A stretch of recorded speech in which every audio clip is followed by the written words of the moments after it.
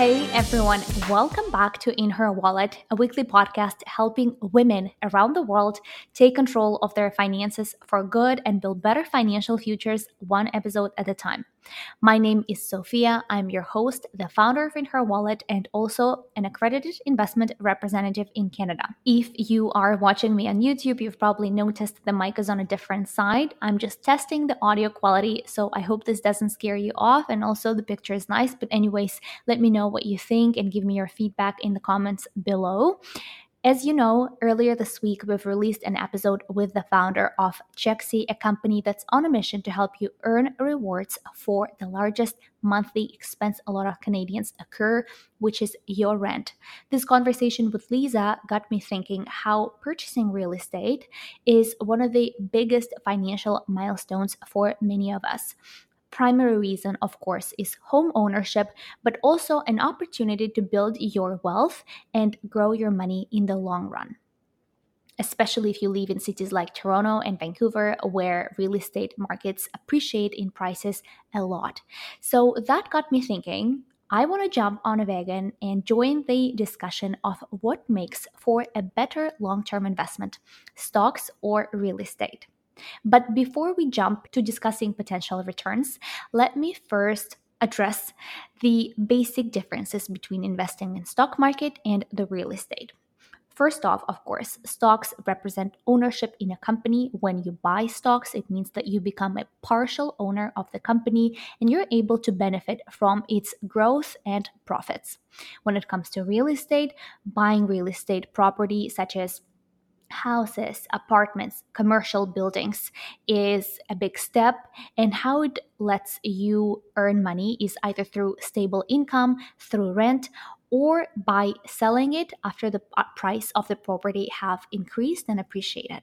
Now, what are some of the key factors that you need to consider when deciding whether to invest into the stock market or real estate? First one that comes to my mind is liquidity. Stocks are highly liquid investments, which means that they can be sold and bought easily same day, almost same minute on the stock market. On the other hand, real estate tends to be less liquid, which means it requires more time and effort to buy and sell it. This means that in case of an unexpected financial needs, if they arise, stocks offer more flexibility in accessing your money. Another key factor I want to highlight here is diversification. As with any investing, real estate or stocks, is key. So, how do these two asset classes compare? Investing in stocks allows you to diversify your portfolio by buying stocks of different companies. And obviously, stock prices range a lot from a few dollars to a few $100 to a few $1,000. But if we were to construct a portfolio of three different companies, let's say a tech company, a financial company, and a healthcare company. I was looking at Yahoo Finance today. So Apple is trading at $173 as of May 25th, 2023. One financial company stock such as Royal Bank of Canada, it's selling for $21 today. And one healthcare company stock, let's say Pfizer, today it's selling for $37. If we were to actually buy those stocks, we would need just under $250 to build a diversified portfolio like that. Real estate, on the other hand, requires sizable amounts of wealth to diversify by different types of properties and also, more importantly, by locations. I would not discount the importance of diversification because it helps you, first of all, obviously mitigate risks, but also maximize potential returns. So, when considering what to invest in, first, liquidity, second, diversification. And third factor can be your risk tolerance. How do these two compare? Stocks can be obviously more volatile and subject to market fluctuations, which can be challenging for some investors, especially those who already have a lot of fear built into losing their money in the stock market. Real estate, on the other hand, has more upside here. It tends to be less volatile, providing a sense of stability and potentially steady income if you're collecting rent payments. So, what you need to do is obviously assess your personal risk tolerance level and choose the investment that aligns with that risk tolerance. Now that we got all the basics out of the way, let's finally look at potential returns and how both of these asset classes compare.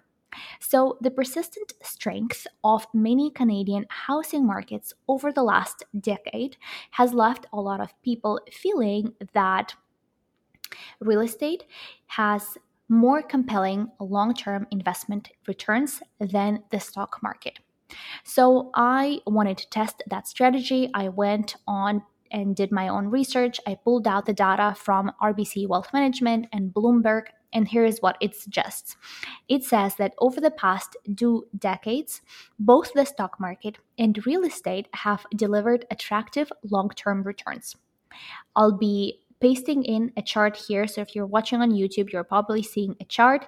If you're listening, go and check out the YouTube. But as this chart shows, the S&P and TSX composites have generated annualized total returns since early 1990s that are in line with or better than various Canadian real estate markets, including Toronto and Vancouver, which have experienced some of the most robust house price appreciations in recent years. Now, let's look at this second chart I have for you. This table shows that home price gains in a number of cities like Halifax, Toronto, and Vancouver, and Montreal actually have outperformed the stock market in some years. And I know here you're probably thinking, then real estate is a way better fit. But it can be very tempting to focus solely on those good years when forming future expectations. Time horizon is key, it matters a lot.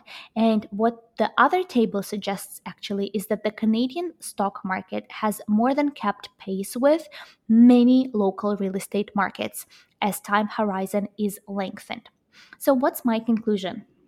While I recognize that the stock market is considered to be more volatile than the real estate market, a review of historical performances supports the view that equities have been an equally effective means for investors to build wealth over the long term comparing to residential real estate in Canada. Before you jump to any conclusions on deciding what's a better asset class for you, I want to highlight how easy it is to get started with both of these because this can also be a deciding factor for you guys. So, investing in stocks can be as easy as just opening a brokerage account if you don't have one and buying a stock. By the way, last week I released an episode on how to choose the right investing platform for you. So, if you're in that stage right now, make sure to check it out. When we're talking about real estate, obviously the entry barrier is much higher. Money is required for the down payment. You need to make sure that you get access to the best financing solution in terms of your mortgage. You get insurance coverage, also numerous transaction costs such as agent fees, commissions, legal fees, and land transfer tax. All of these you need to account for because if you're just looking at the price of the house, that's just the top of the iceberg. And I understand for many Canadians, this could be a deal breaker. So the choice of what asset class to invest in at this right moment in time is totally up to you, and it depends on your individual circumstances, such as your financial situation, your goals, and your risk tolerance. Some investors can be building an investment portfolio that consists of both these stocks and real estate properties, and that's probably the best way to go. I understand you need to have a lot of wealth to be in a position like that, but for a young Canadian, a great way to start could be with investing in the stock market and later on starting to add real estate into your portfolio. Well, that was a lot. I thank you all for your time. As always, I want you to give yourself credit for showing up for yourself and your future because every time you do that, you increase what's financially possible for you. Thank you all for your time, and I'll see you next week.